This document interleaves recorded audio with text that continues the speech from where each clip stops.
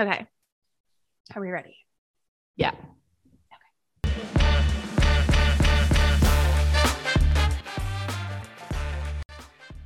Welcome to Pop to the Lou, where we share hilarious, embarrassing, heartbreaking, and inspiring stories of life with IBD.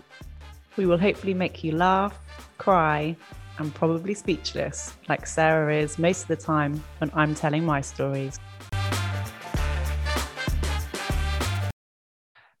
Should we introduce our first ever interview, which I'm so excited about? We had a chat with Britt last week.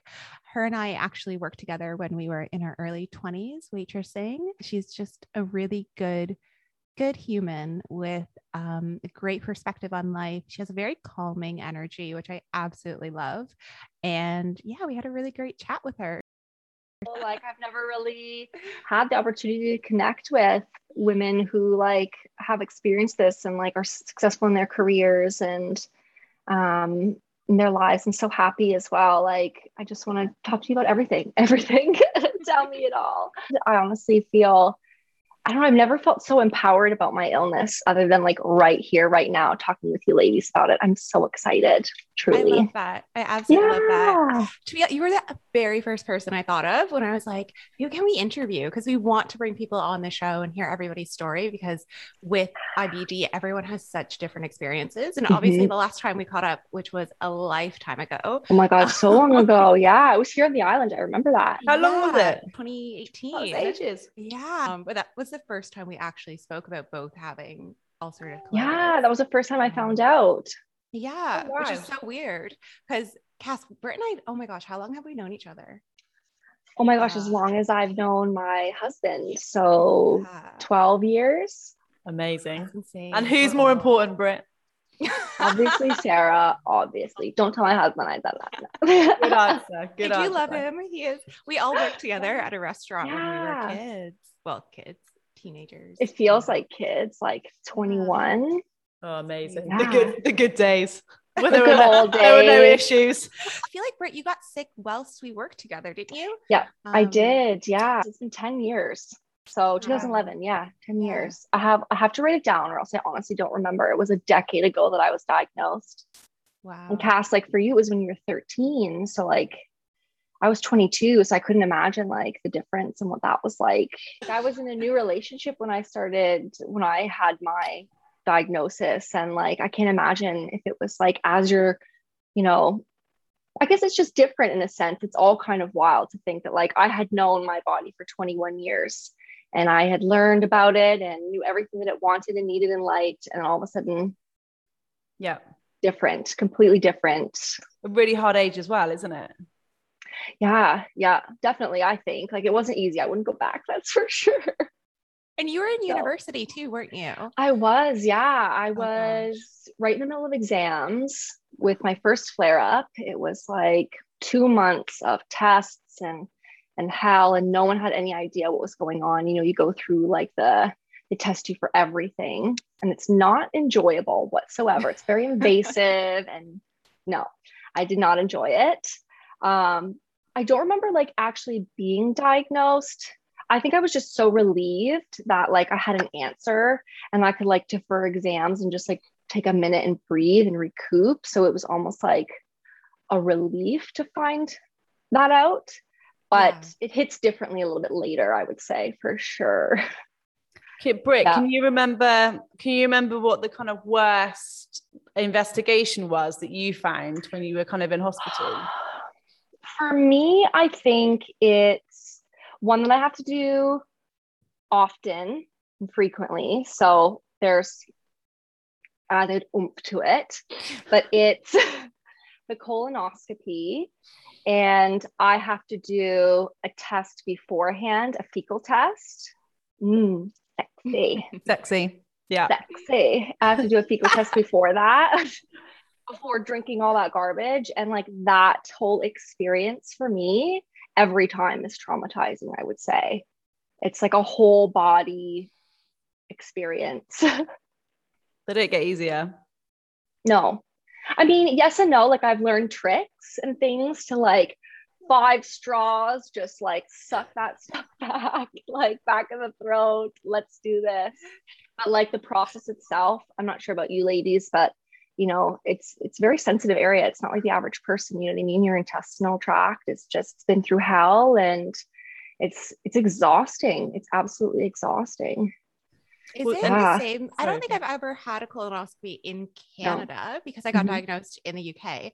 But in the UK, I find it, oh my goodness. So you're awake during it, and they put you on a table. It could be exact same in Canada, but they bring you into the room and then there's just screens everywhere. And so when they put the camera up you, like you can see your intestines, you're like watching them. And then when they take the biopsies and they can see them like pulling at your intestine. Oh my God, it freaks me out so much. I absolutely hate it.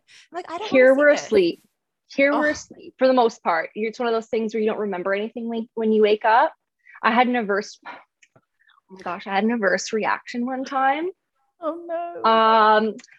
This is a funny one, thank goodness. Like out of all of it, I'm mortified, but it's hilarious. I had done them before with another doctor, but this is a new doctor, and so I was expecting to be out, like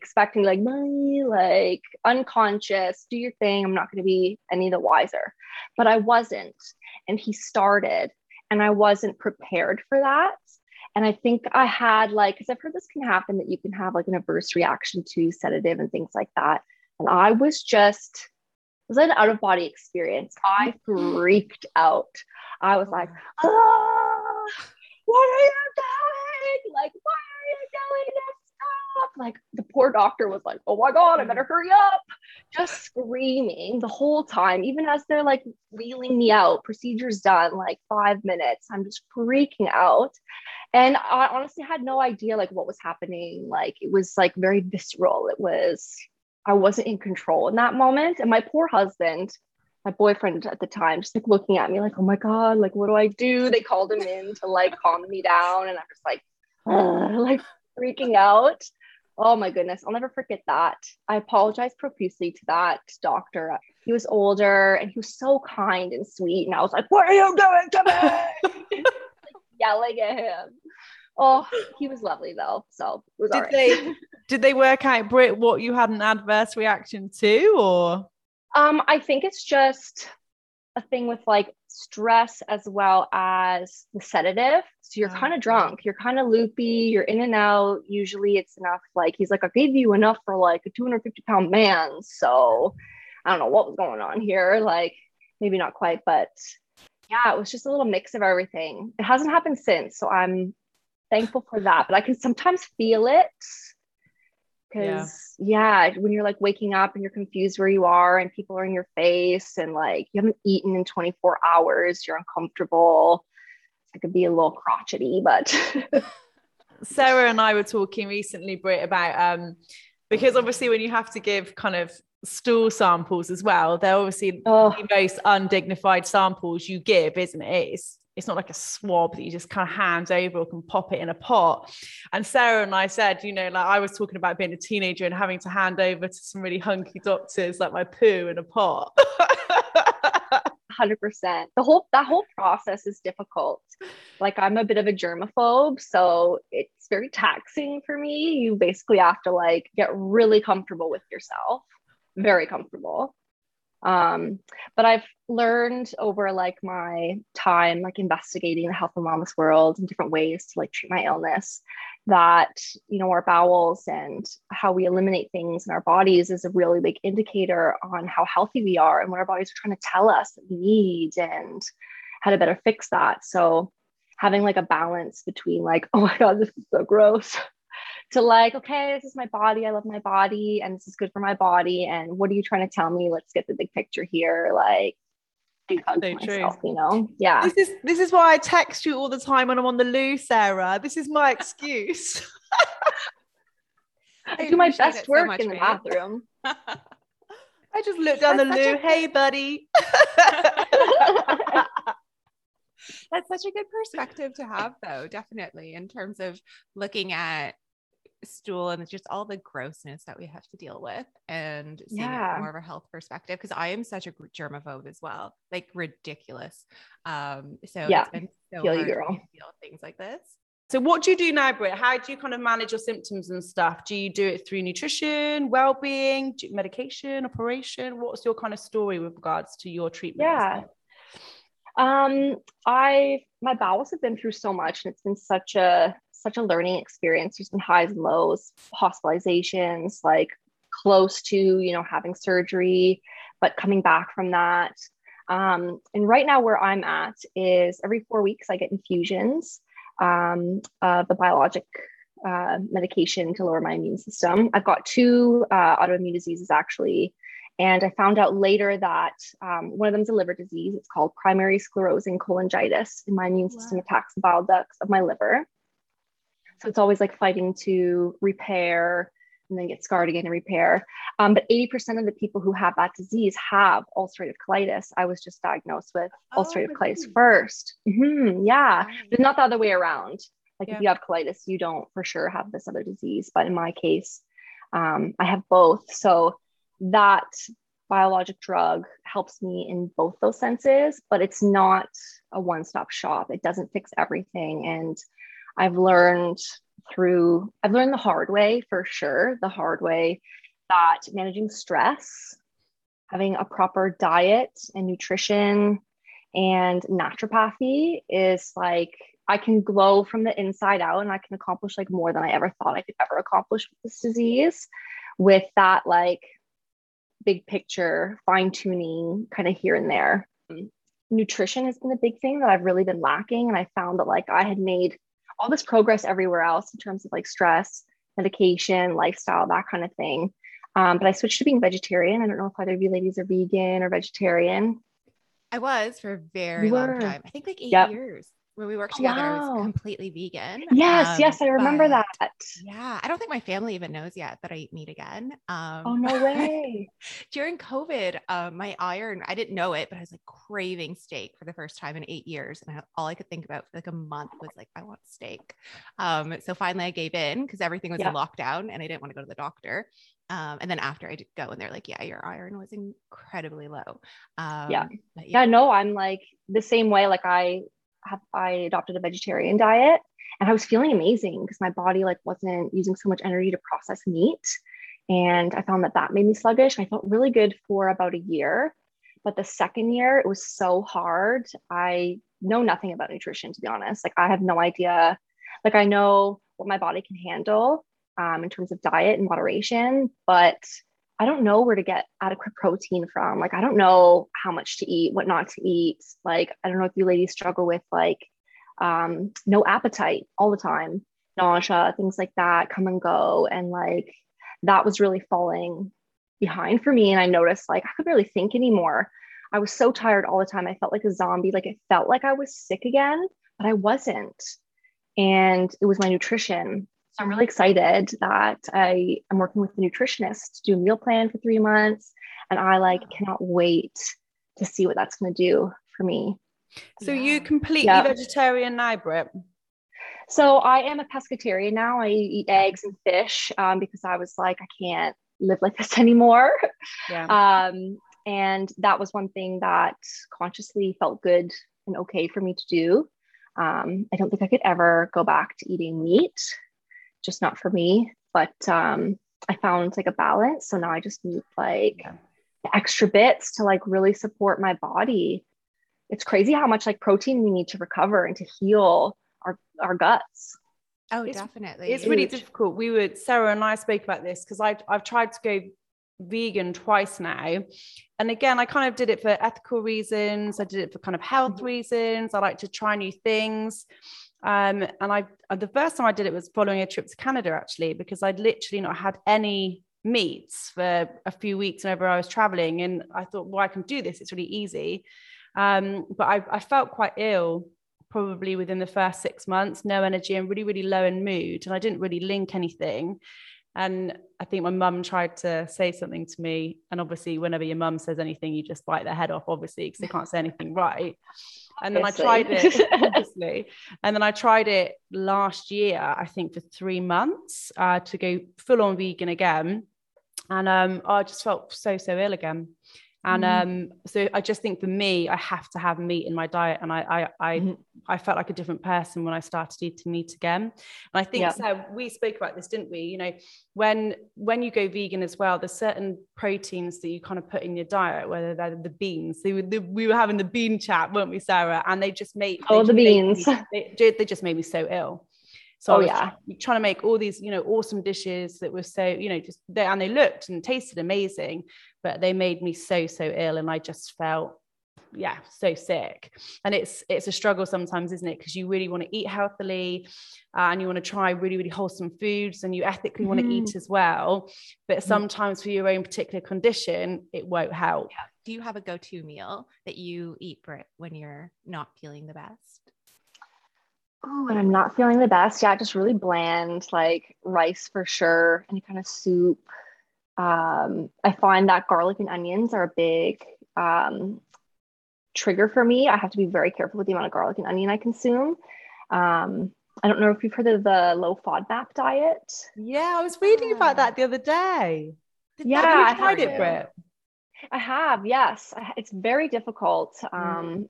Because like for me, garlic and onions and everything, it's delicious. And, you know, it's like the base of all cooking. You know, my husband's a chef. He's like, what am I supposed to do? Like, how do I cook with garlic and onions? It's some rice. Yeah. Very bland. Yeah. And luckily I could like reintroduce certain foods after that and realize like what worked and what didn't. But I'm hoping with like, I'm learning through more research that when you balance more of your inside, you're able to consume things and like that you couldn't normally, that you had sensitivities to. So I'm really hopeful that I can reintroduce that back into my diet.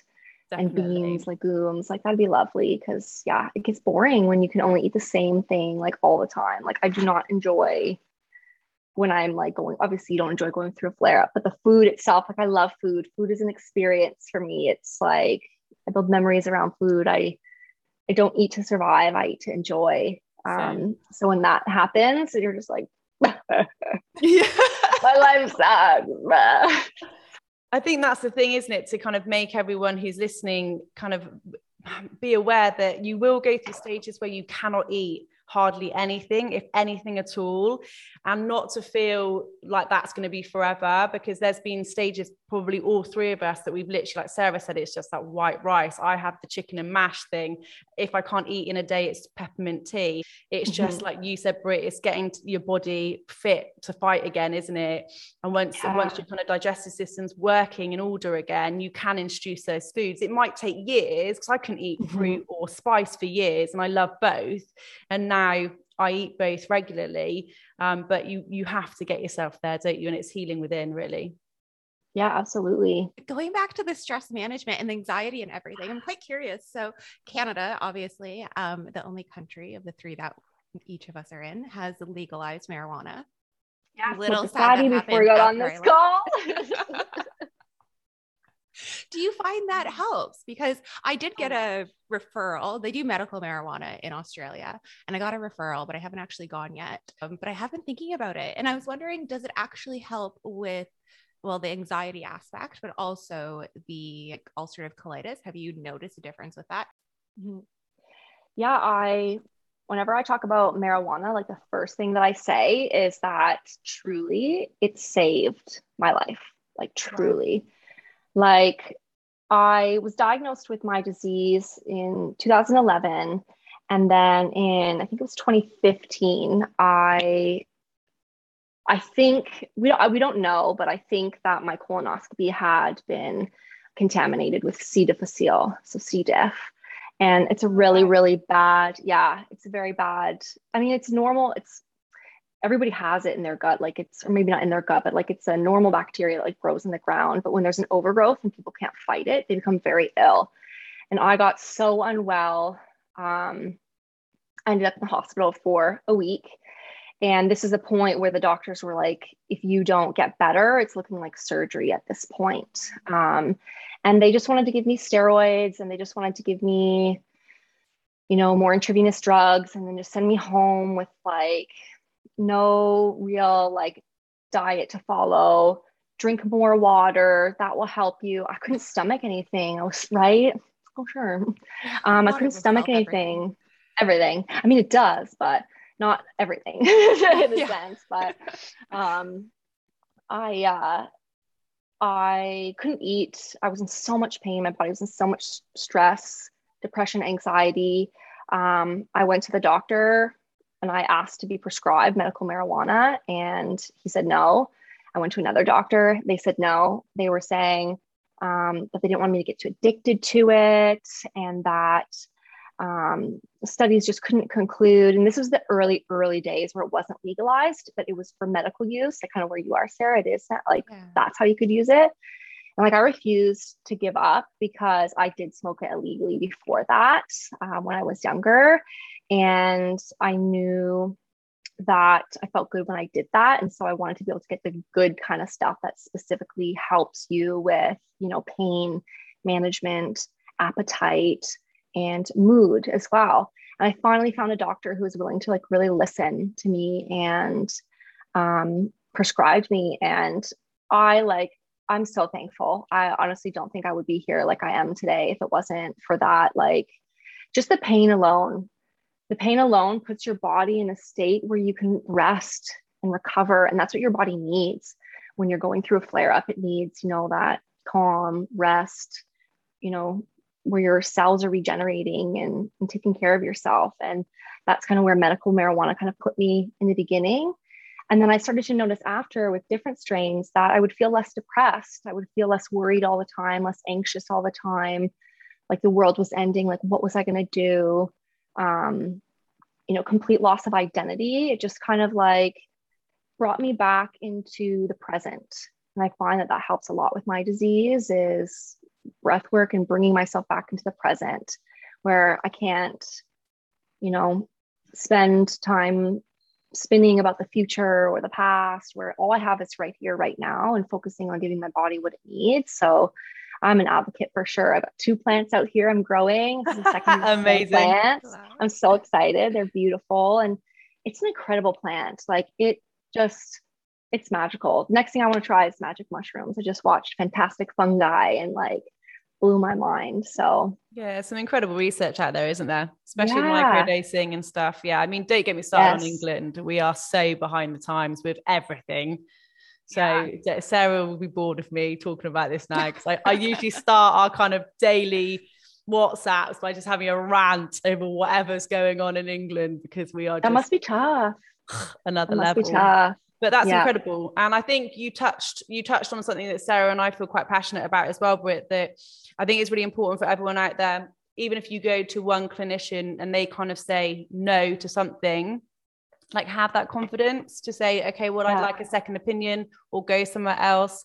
You know, by all means, I'm not saying clinicians are wrong, but I'm saying, you know, it's really, really important sometimes actually to have that voice, or if you're like living with someone or friends with someone that has IBD, to support them with that and kind of advocate for them, because, you know, a lot of clinicians do have their own personal kind of opinions and views on especially kind of newer treatment plans, as we know. And I work in healthcare. I certainly can see a difference in the generations in relation to how they see treatments and medicines, et cetera, and alternative medicines. And, you know, the alternative medicines that, you know, Sarah's tried before. And I think it's really important to have that confidence, isn't it? To ask for another opinion, isn't it? And do that research. Mm-hmm. Yeah, absolutely. There's too much trust put in to doctors and the white coats and things all the time. And it can be scary. Like even now, like I have a specialist who takes care of me for both my liver and my stomach. And I still have a bit of fear trying to bring things up to him or challenge him, even though he welcomes it. And like, I can literally email him, which is wonderful. It's still scary. You know, I think I'm scared of the answer and scared of like, you know, just the unknown, but like, it's important that you do that and so that you can learn. And, you know, it's your body, and how many people do these doctors see a day? And, you know, you have to do what's right for you in the end, because you got one life to live, my friend. Yeah. We do.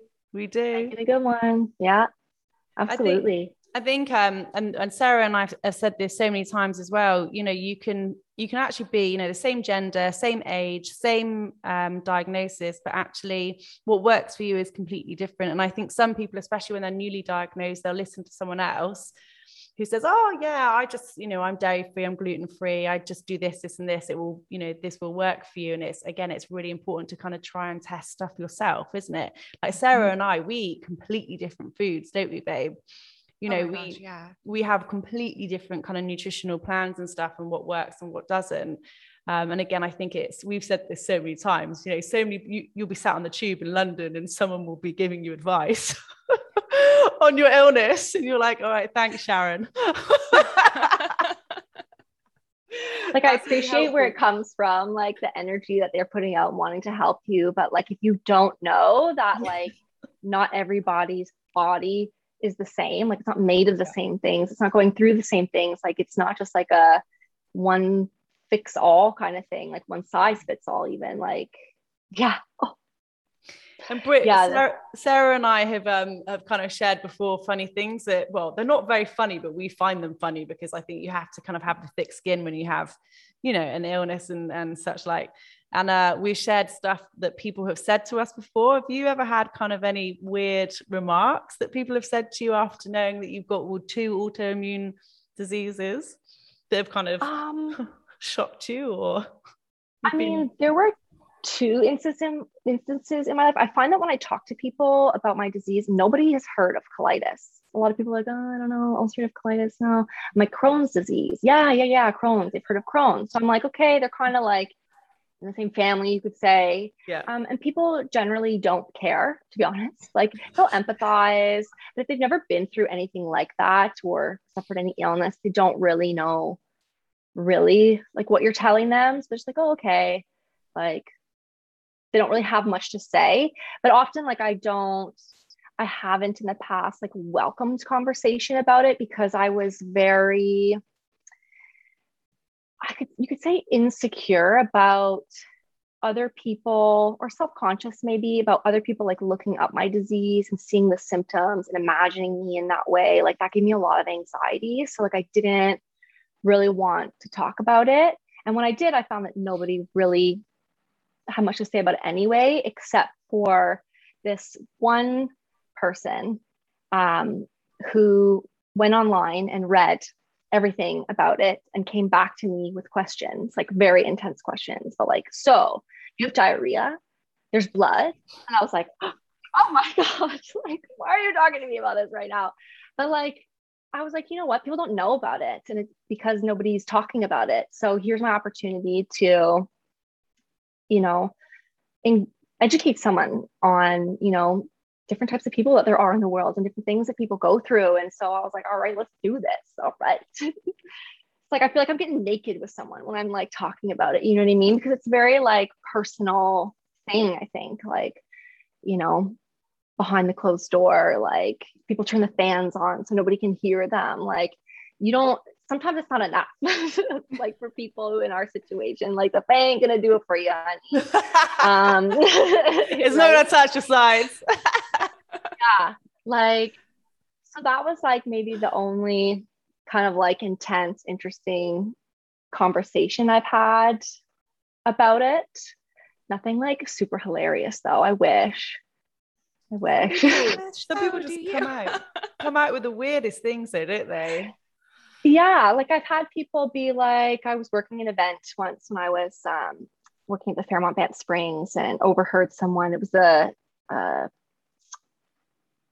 meeting for doctors, and they were talking about like bowel disease and things, and one of the servers was like laughing, like, ha ha ha, IBS, like a kid, like a joke, like a poop joke, you know what I mean? And he was like, ha ha.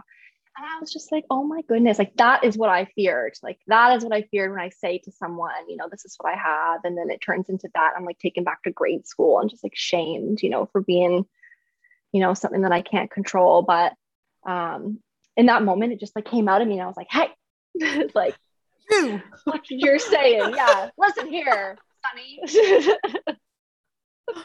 And like I gave it to him in like a very like loving way, if you could say. Like I was still stern and like firm in my beliefs, but like in a way that like I wanted him to be more aware of what he was saying. And like if he knew someone that had happened to, or what they had been through, like you wouldn't talk about it that way, and you wouldn't like make a big joke out of it. And like it really affects people's lives immensely in so many different ways that, you know, you wouldn't say that about someone who's suffering from cancer, you know, but why is this any different? You know, it's a chronic degenerative disease. Like, but I think too, like the big thing, and I don't know how you ladies feel about it, I would love to get your take and your experience on this too, but is invisible illness. That's what I think I struggle with the most about this disease, is people see me in a way, but I could be in a lot of pain, or, you know, certain dietary restrictions that sometimes I can like push, and sometimes I have to be very careful, and people just like don't understand that, and they don't see or feel what the other person is going through. So there can be a lot of judgment placed on other people. Like, well, are you really sick? Like, you look fine. You know, I thought you said you couldn't eat that. Or, and there's so much judgment there. And it's like to explain to someone, well, sometimes I can and sometimes I can't. I have to know how I'm feeling, or I feel like I'm going to die right now. You know what I mean? Like, especially when I was working like a corporate kind of 9-to-5 job, it was very difficult to share what I was going through with people who like, well, you look fine. Like I expect this out of you, but I'm like, I need to take a minute. I'll be in the bathroom. I'll be back. Like there's not much I can do about it right now. You know, it's a long journey. It's a lot of ups and downs and learning and unlearning things. And I find that like not having anyone to relate to or talk to about it, it can feel very lonely, isolating, like, because like gut health really affects your mental health as well. And people with an imbalance often have depression and anxiety, and to struggle with all of that on top of everything, like it can get very scary. So, you know, I often like say to people, like, I know bowel disease isn't sexy. You know what I mean? Like, it's not like really marketable in a sense. Like not a lot of people want to talk about that or have that in their face, but like it's so needed. And this is sexy, like talking about it openly in a great space where you can feel empowered to share your story.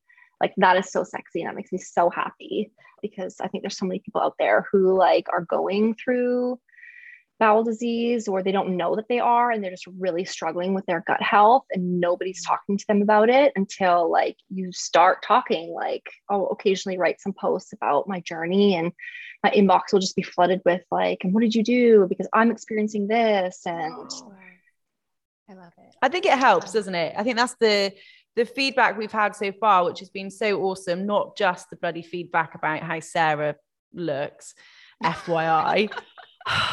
Fantastic, always. The other feedback, not from I'll my poop at you any day, girl. has been that well, one, that people haven't stopped laughing, which is great because that's what we wanted to do, but also just being so honest and raw and open, and you know, anything's on the table. I think that's, like you just said, Britt, that's what helps, isn't it? Because again, it's like breaking down that stigma. It's getting people more comfortable and confident talking about this sort of stuff. And that's really important. Yeah. And if we can help one person do that, then I can happily sleep at night. Yes, that's all I hope for. Because like we beat ourselves up enough as it is, you know what I mean? Especially with this disease, like, you know, the amount of stuff that you go through and you do it alone, that like, it doesn't have to be that way. So, you know, connect with those other women who are successful and not letting their disease rule their life. But when it does, they know enough to listen to their bodies and give them what it needs instead of just like plow through.